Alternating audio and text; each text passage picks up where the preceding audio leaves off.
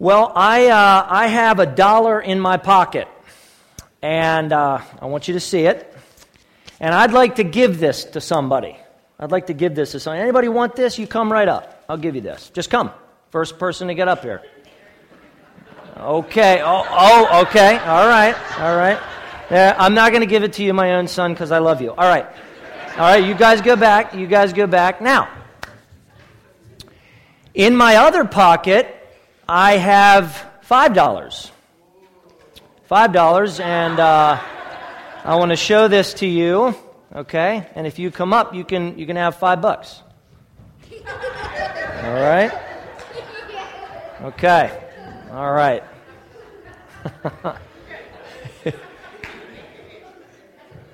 Now, in my in this pocket here, I actually have $10, and I want to show you that. No, it's $20. It's $20, and I want to give this to somebody, and you were the first person, so I'll give it to you. All right. Now, in my back pocket, I have $1,000 that I'd like. No, I'm just kidding. Go back. No. There's selfish kids in this. No, I'm just kidding. All right. At least they didn't push each other over. God bless you little kids.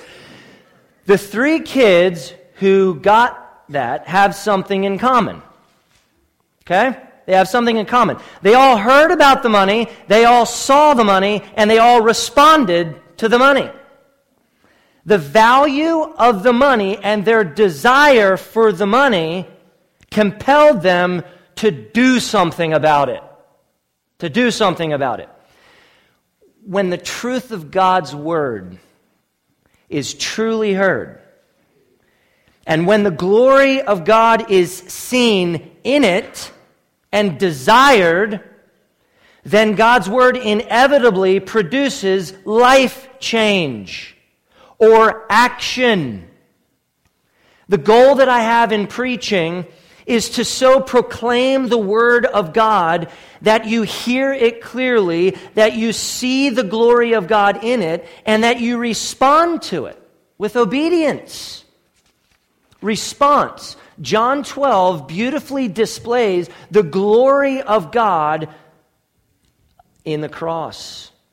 And it displays all that Christ accomplished for us there. And we need to hear about the cross. And we need to see the glory of God in the cross. And we need to respond to the cross with faith and obedience to Christ. Hear, see, respond. Hear, see, respond. So let's begin with the glory of the cross.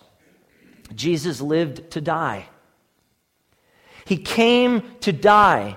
Jesus said, "Now is my soul troubled." He was shaken. He was agitated. He was unsettled. Why? Well, he said right before, the hour has come for the Son of Man, that's him, to be glorified. Truly, truly, I say to you, unless a grain of wheat falls into the earth and dies, it remains alone. But if it dies, it bears much fruit. Can you see it? Can you see the glory of God? His soul was deeply troubled because of the impending cross. Not so much the physical pain of the cross, but primarily the approaching wrath of God in the cross. Jesus knew that enduring the cross meant bearing the weight of sin and the infinite wrath and righteous indignation of God.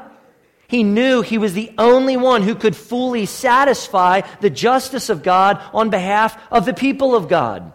Dr. Robert Raymond, who has influenced my thinking, a systematic theology guy, and he said this: God's wrath is simply his instinctive, holy indignation and the settled opposition of his holiness to sin, which, because he is righteous, expresses itself in judicial punishment. Leon Morris said God's wrath was his personal divine revulsion to evil. Though he was sinless, Jesus became sin on the cross. as our propitiation to absorb the wrath and justice of God in our place. Facing the wrath of God is what troubled Jesus. He said, "And what shall I say?" And then what he says next is actually debated by scholars. "Father, save me from this hour." Now, is that a prayer? "Father, save me from this hour"? Or a hypothetical prayer, something that he could have prayed, that he's suggesting? And I think it was a hypothetical, like saying, should I say, "Father, save me from this hour"? A question. Jesus was confident that he had come to this hour, the hour of his crucifixion, not to be spared from the wrath of God, but to suffer the righteous indignation of God as the ransom for many. Part of the reason I believe that is what he said next. "But for this reason," or for this purpose, rather, "I have come to this hour." What purpose? Certainly not to be saved. I think his purpose is twofold. Number one, to be glorified in death and to bear much fruit. And that's verses 23 through 25. And number two, to glorify God through his death. Verse 28, "Father, glorify your name." His glory and the glory of his Father are one and the same. The cross of Jesus was to glorify God's great name. Jesus desired his Father to receive glory from his death. Jesus lived and died to make his Father look glorious. Because the name of God is supremely glorious, and no other greater purpose exists for God than to glorify what is supremely glorious, his name. His name. Now, if God is invisible, which he is, where do you look to see his glory? We see the justice and mercy, wrath and love, power and tenderness, judgment and pardon of God in the cross. Paul said, "We preach Christ crucified." Why? Because Paul also said that Christ is the power of God and the wisdom of God. Preaching is proclaiming the power and wisdom of God in a slain Savior, so people hear and see and respond to the glory of God in the cross. The crowd heard him. "Father, glorify your name." And just then came a voice from heaven, "I will glorify it, and I will glorify it, and I will glorify it again." God spoke from heaven. Just like at the baptism and the transfiguration of Jesus. We know it was God because Jesus addressed God. Okay, and we know it was God because of what the voice said. "I have glorified it, and I will glorify it again." It refers to God's great name. How had God glorified his name before? Through the life of his Son, Jesus Christ. Jesus is the radiance of the glory of God in the flesh. God was glorified through his teaching. God was glorified through his copious miracles. Jesus even said that Lazarus' illness was for the glory of God, which indeed was seen in Lazarus' miraculous resurrection. And how would God glorify his name again? Through the cross and resurrection of his only Son. The crowd heard God's voice. But similar to naturalists and materialists, some cheapened it to thunder. Others were more spiritual and credited the voice to an angel. Their theories of material and supernatural causes were deaf to the truth. God had spoken from heaven for their benefit, but they couldn't discern the voice of God. Unbelievers are deaf to the voice of God. Once again, God confirmed Jesus as the Christ. God responded to the prayer of Jesus for the benefit of the crowd. Jesus said, "This voice came for your sake, not mine." And I think what he meant was that they were the primary beneficiaries of it. Certainly, Jesus received some benefit and encouragement from hearing his Father's voice, but it was for them. Even though they failed to discern it, they heard supernatural response, a supernatural response from heaven authenticating Jesus Christ. That was a great gift to them. Well, Jesus continued in verse 31, "Now is the judgment of this world. Now will the ruler of this world be cast out." The cross of Jesus brought judgment to the world and defeat to Satan. Judgment to the world and defeat to Satan. World refers to various things in the New Testament. In verse 31, world refers to everyone that is alienated and hostile to God. Those ruled by Satan. By killing the Son of God, a sin worthy of the strictest judgment, the world was inviting God's judgment upon themselves, upon itself. Ironically, it is the cross which appears as victory for Satan, which ultimately defeats Satan. Jesus said, "Now will the ruler of this world be cast out." 1 John 5:19 says, "The whole world lies in the power of the evil one." This ruler, this evil one, Satan, and Jesus came to destroy him. 1 John 3:8 says the reason the Son of God appeared was to destroy the works of the devil. And through the cross, Satan receives his decisive defeat. Now, a basketball team losing by 80 points in the fourth quarter with 2 minutes to go, they might be able to score a few points at the end, but they've already lost.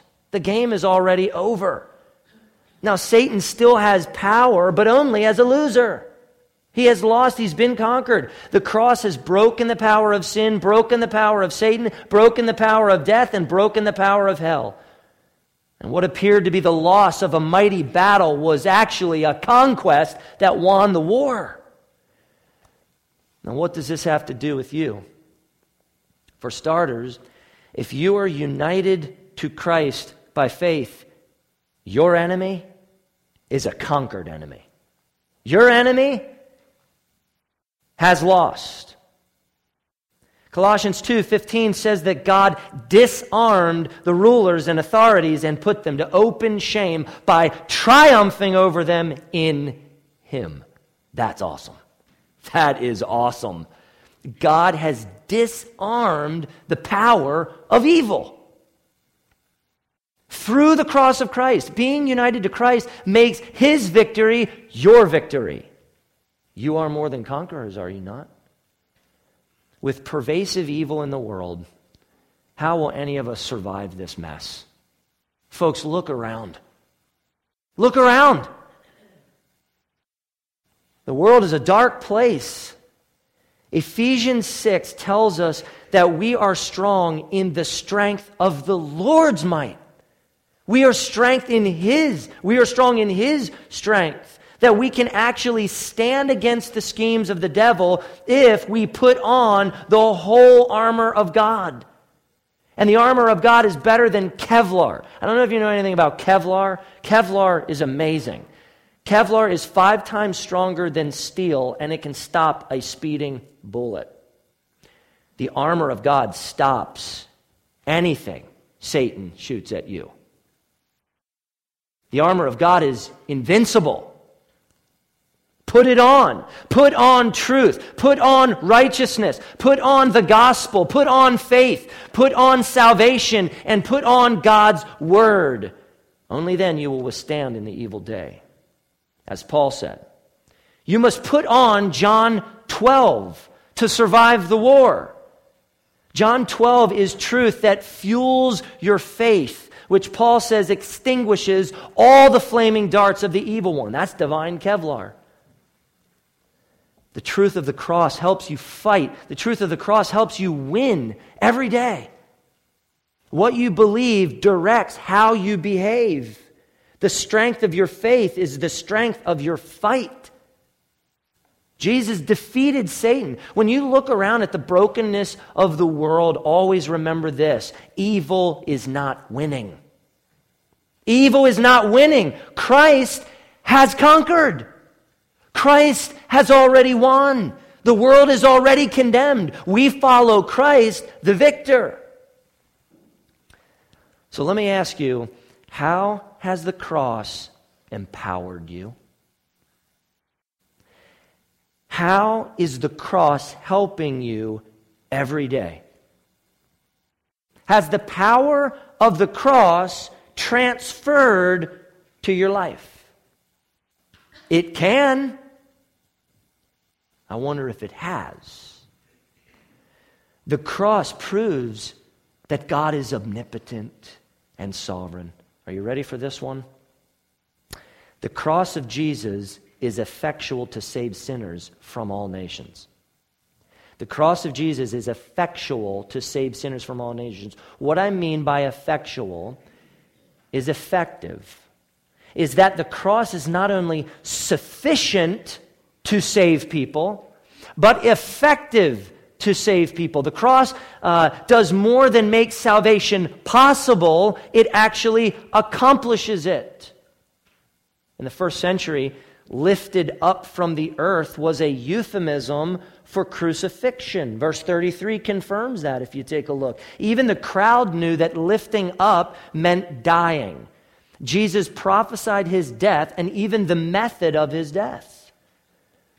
Now, have you ever thought that all the other murder attempts of Jesus completely failed? Why? Well, because it was ordained by God that Jesus would die on a cross. Not that he would be stoned, not that he would die of sickness, but that he would die on a cross.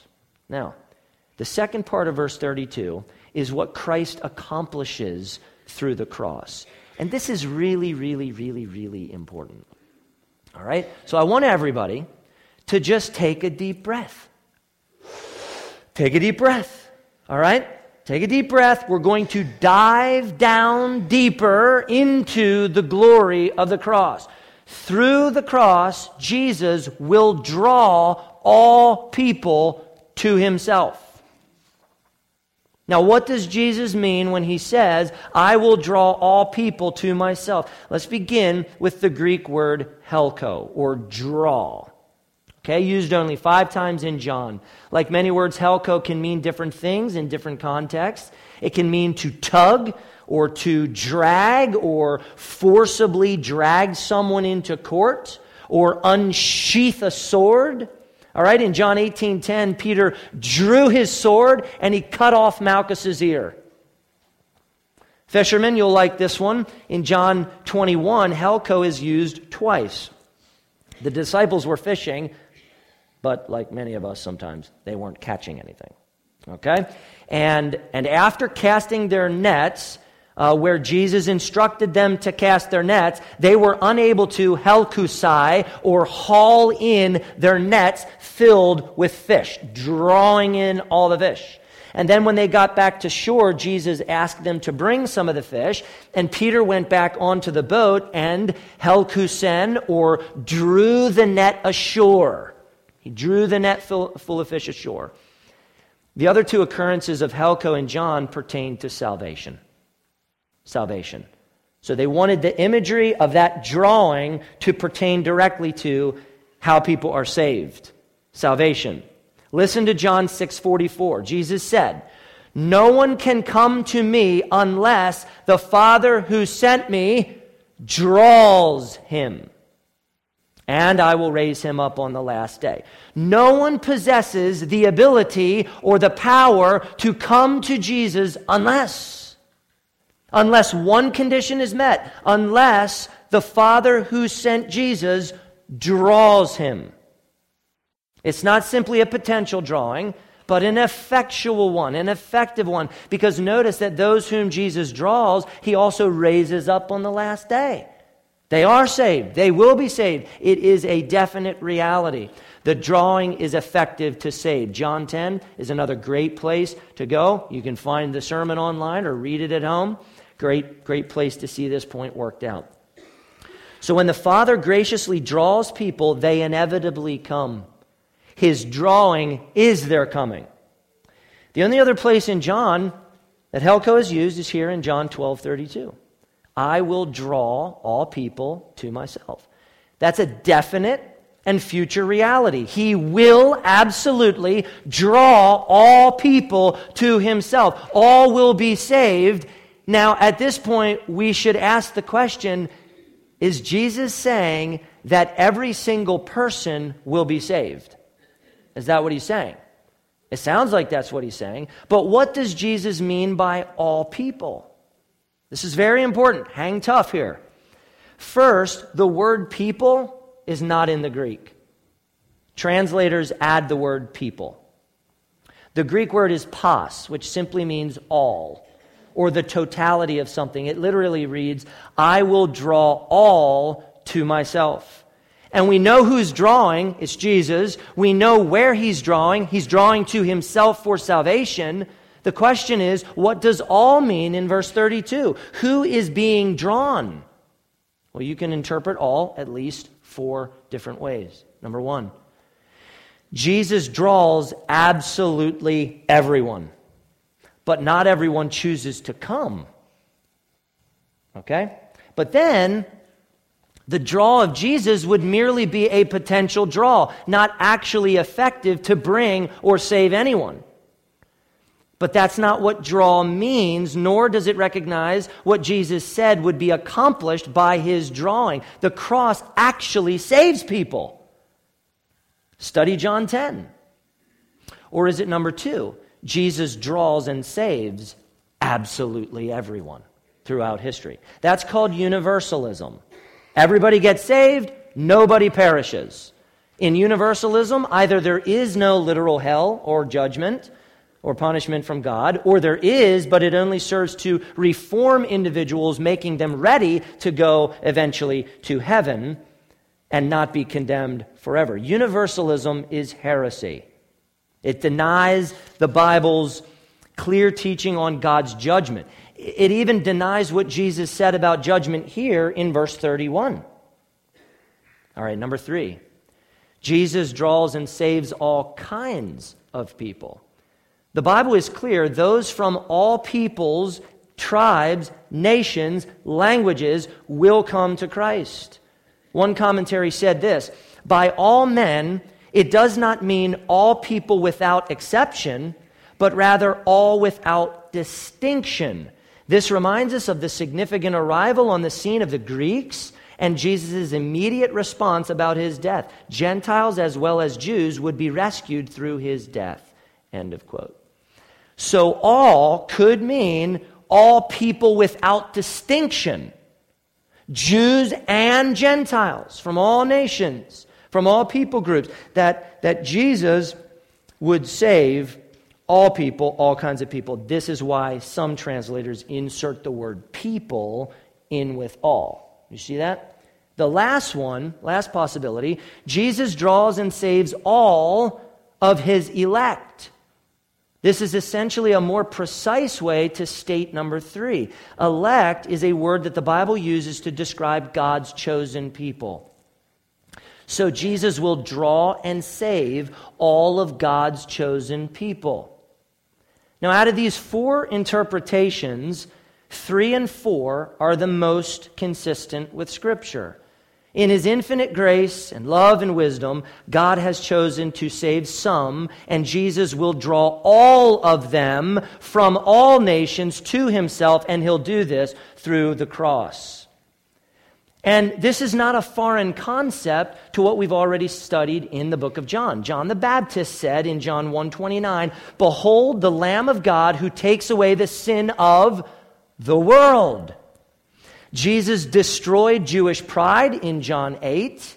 Samaritans, of all people, called Jesus the Savior of the world in John 4:42. Jesus mentioned saving the Gentiles in John 10:16. John 11:52 says that Jesus would not only die for Israel, but would gather into one the children of God who are scattered abroad.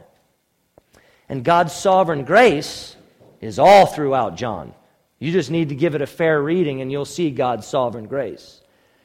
Now, John Piper helpfully noted 2 other passages in John where Jesus used the word pas, or all, that are helpful to understanding John 12.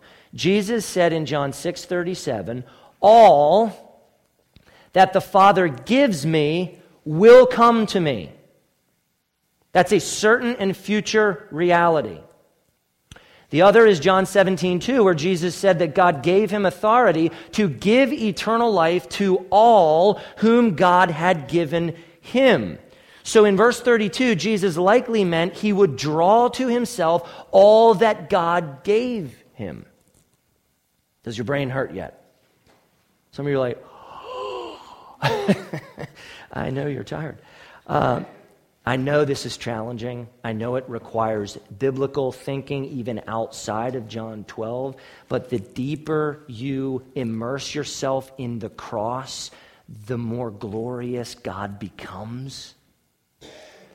And I hope you don't have just a surface view of the cross. Yeah, Jesus died for me and then I can go to heaven. Great, let's move on with our life. I hope that you can dig down and see all the nuances and all that Christ has accomplished for you in the cross. The cross is deep. You cannot exhaust it in this life. You cannot exhaust it in eternity. The cross is deep, and you have to go down deep with it in order to see the glory of God. Here is why this matters to you. Here is why we preach Christ crucified, and we want people to see the glory of God in it. The cross of Jesus Christ is powerful and effective to save you. It's not just a potential, it's a reality when you trust in Christ. God's grace overcomes your sinful nature and draws you effectually to Christ to love and obey Him, and that's the best place to be. The cross gives you Jesus Christ. Jesus draws you to Himself to give you the greatest thing.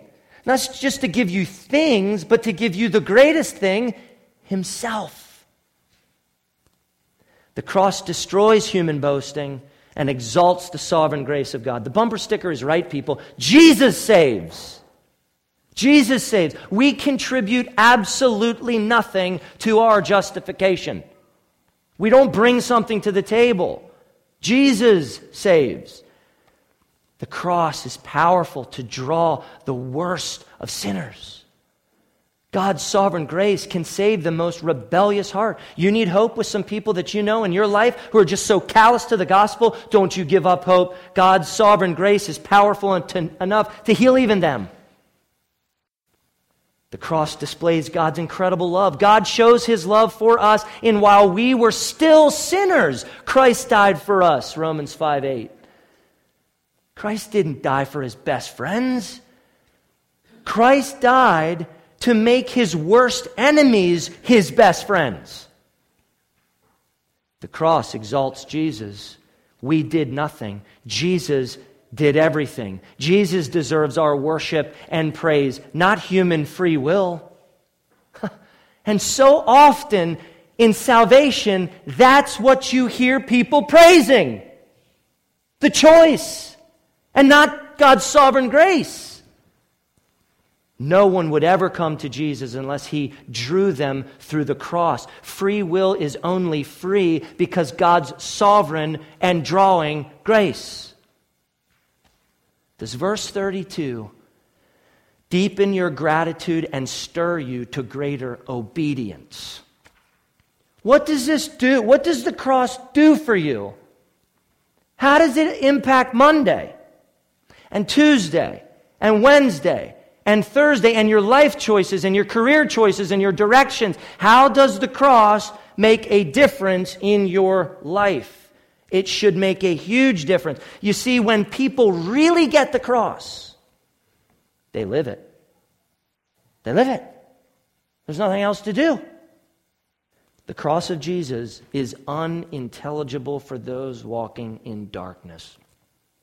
The crowd in verse 34 didn't get it. So many people just don't get it. They don't get the cross.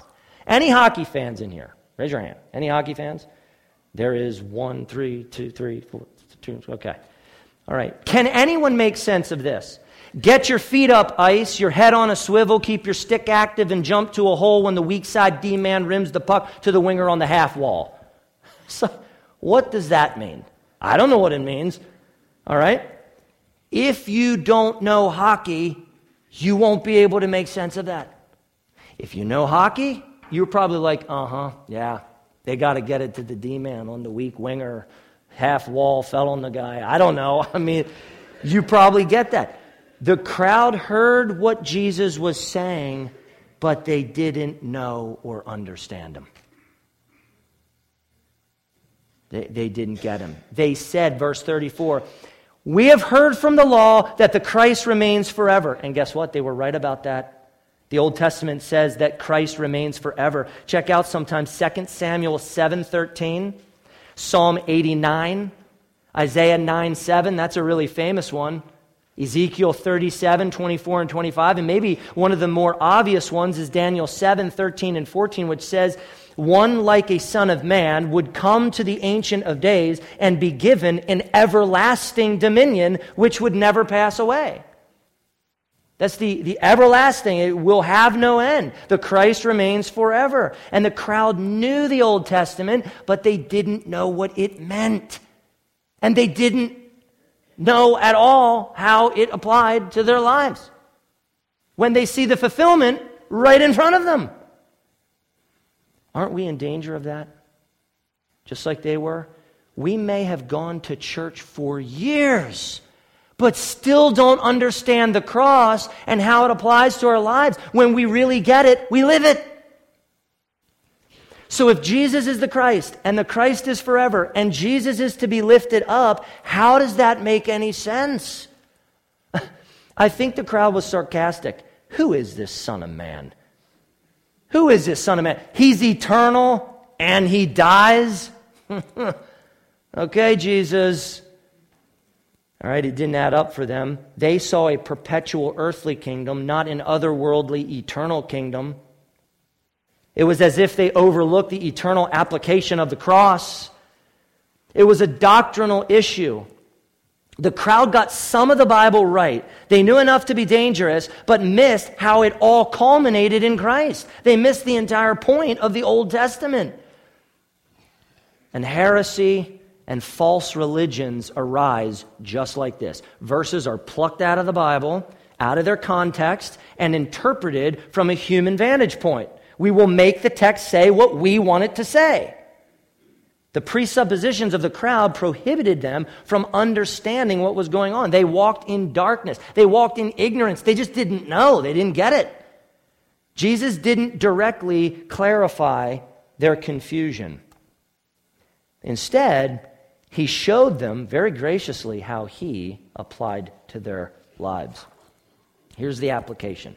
Here's how to know where to go in your life. Here's how to know if you're making the right decisions. Here's how to know what the next step should be for you. Here's how to bring clarity and how to shed some light on some of those dark areas where you're like, I just don't know about this in my life. What should I do? Here is the answer for you. The best way for you to know where to go is to look at everything in your life through the cross. See the glory of God in the cross and live out the implications of the cross in your life. The implications that the cross has on your life. Don't expect to make any sense of your life, for anything to make any sense, if you do not see it through the cross. Until you head directly to the cross and hear the cross, see the glory of God in the cross, and respond rightly to the cross. Jesus told the crowd how to respond. He's telling you exactly how to respond. Do exactly what Jesus said in these two verses, and you will know where you are going in your life. It would be clear to you. Days before his death, Jesus told the crowd, the light is among you for a little while longer. Walk while you have the light, lest darkness overtake you. The one who walks in the darkness does not know where he is going. While you have the light, believe in the light, that you may become sons of light. Here's what he meant. He is the light, and he is with them. For a little bit, he said back in John 8:12, I am the light of the world. Whoever follows me will not walk in darkness, but will have the light of life. He is the light. He was among them, but he was among them only for a little while longer. And then he would die, and darkness would come. He would be killed. So he told them, walk while you have the light. And I take him to have meant, follow me now, or live your life by faith in me and stay close to me now while I am with you. And I get that from John 8:12 and verse 36, where Jesus said, while you have the light, believe in the light. Walk, believe, walk by faith, stay close to me. Jesus was urging them to believe in him, to live in his light by trusting his word and putting complete confidence and hope in him. And Jesus told them exactly what would happen if they didn't. So he's being so clear. He's like, if you don't walk in the light, if you don't stay close to me, I'll tell you exactly what's going to happen. He said, walk while you have the light, lest darkness overtake you. Or more literally, in order that darkness not overtake you. Stay close to me so that you do not get completely consumed by darkness, by evil. The consequence of not walking in the light of Jesus Christ is the darkness will invade and take you captive. It will own you. You will be consumed by the darkness. The darkness will gain control. Darkness dominates where the light does not shine. You might remember Super Bowl 47. All right, the game was suspended for over a half an hour because the lights went out. When lights went out, it had the power to stop the Super Bowl. The Super Bowl holds the record of the most televised TV. There's a couple Super Bowls that were at the top, but it was like over 111 million viewers or something. It's crazy. And darkness had the power to stop it in its tracks. No more. You're not playing. You're not making your money. All right? Darkness stopped. If the light doesn't shine, the darkness wins. And Jesus said, the one who walks in darkness does not know where he is going. That's ignorance. Walking in darkness is living in unbelief, and life is a mess in the darkness. Life is a mess in unbelief. Look at people who don't love Jesus with all of their heart. Their lives are a complete mess. That's not to say those who love Jesus are perfect, everything's great. It's a mess, but we have hope in the mess because we're following someone who's not a mess, and his name is Jesus, and he's leading us into the light. When the darkness overtakes someone, it's sad. They can't see anything, and they don't know where they're going. And their choices and their thoughts and their decisions, they all reflect that they have no idea what's going on. But what about the people who don't know Jesus but are intelligent and they're successful and they're goal-driven and they appear quite happy without Jesus? Think of it this way. A steady diet of ice cream, donuts, soda, and fast food might taste good, but no matter how you slice it, it's not good for you.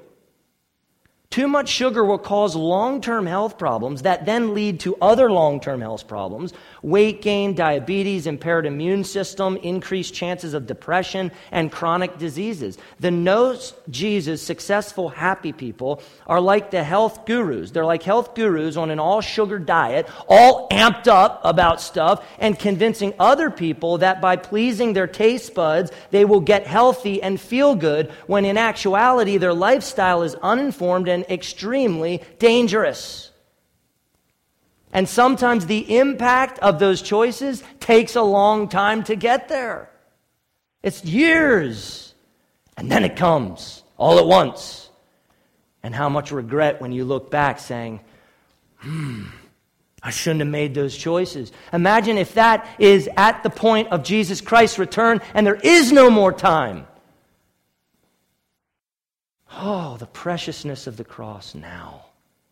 Seeing something wrongly can be as dangerous as not seeing something at all.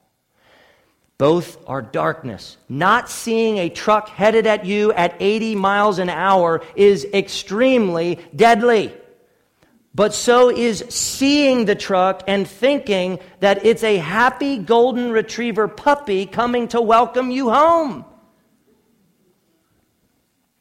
Both are darkness, and both are equally deadly. You can take delight in the things of the world, but you only find out later that the Mack truck just splashed you on the road.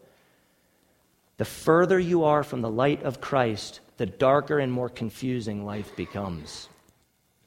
Jesus pleaded with the crowd to listen to him, to look to him, to see him, the light of the glory of God, to believe in him, and then live in his light and follow him as sons of light. How you live your life is based entirely on what you really believe to be true, what you value most. This is why the cross is so important, because the deeper you understand and cherish the cross, the more strength you draw from it, and the more it influences your everyday choices and influences the direction of your life. Think how differently you would live this week if you looked at everything through the lens of the cross. You've heard, hopefully you've seen the glory of God in the cross. I wonder if you'll respond. I think all of you will respond, but I wonder what your response will be. How about I pray that we respond how God wants us to respond to the cross? Let's pray.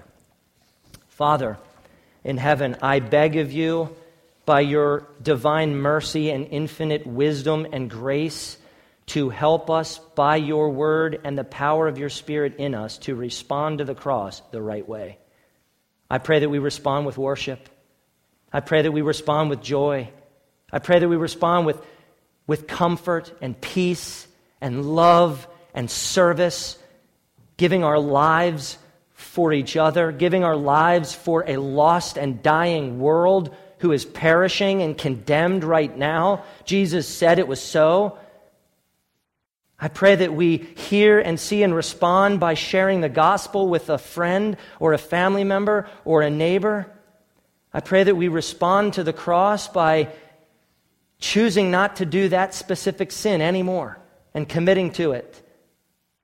Committing to you, to follow you right out of harm's way of that sin. I pray that we will respond to the cross by giving our lives to following you in wisdom. We know that the Great Commission says to make disciples, but it says to teach them to observe or to obey all that you commanded us. And so maybe we respond by studying our Bibles more so we can know what you want us to do and then take seriously what we read and live it out.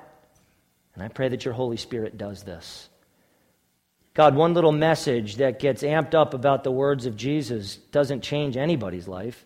The Holy Spirit changes people's lives. The truth changes people's lives. And I pray that some people hearing this today will see the glorious gospel, the glorious cross, the glory of you, God, and would respond like they've never responded before. That they'll actually do something in response, that they'll get up and move forward, trusting you to guide them exactly where you want them to go. Give them confidence in that. And God, lead us in a church we want to believe and we want to do and respond to you. Not because we can earn something from you, simply because we love you. And we want to obey you because we know it's best for us and we know it's what glorifies you. Help us to be captivated by the cross. In the name of Jesus we pray.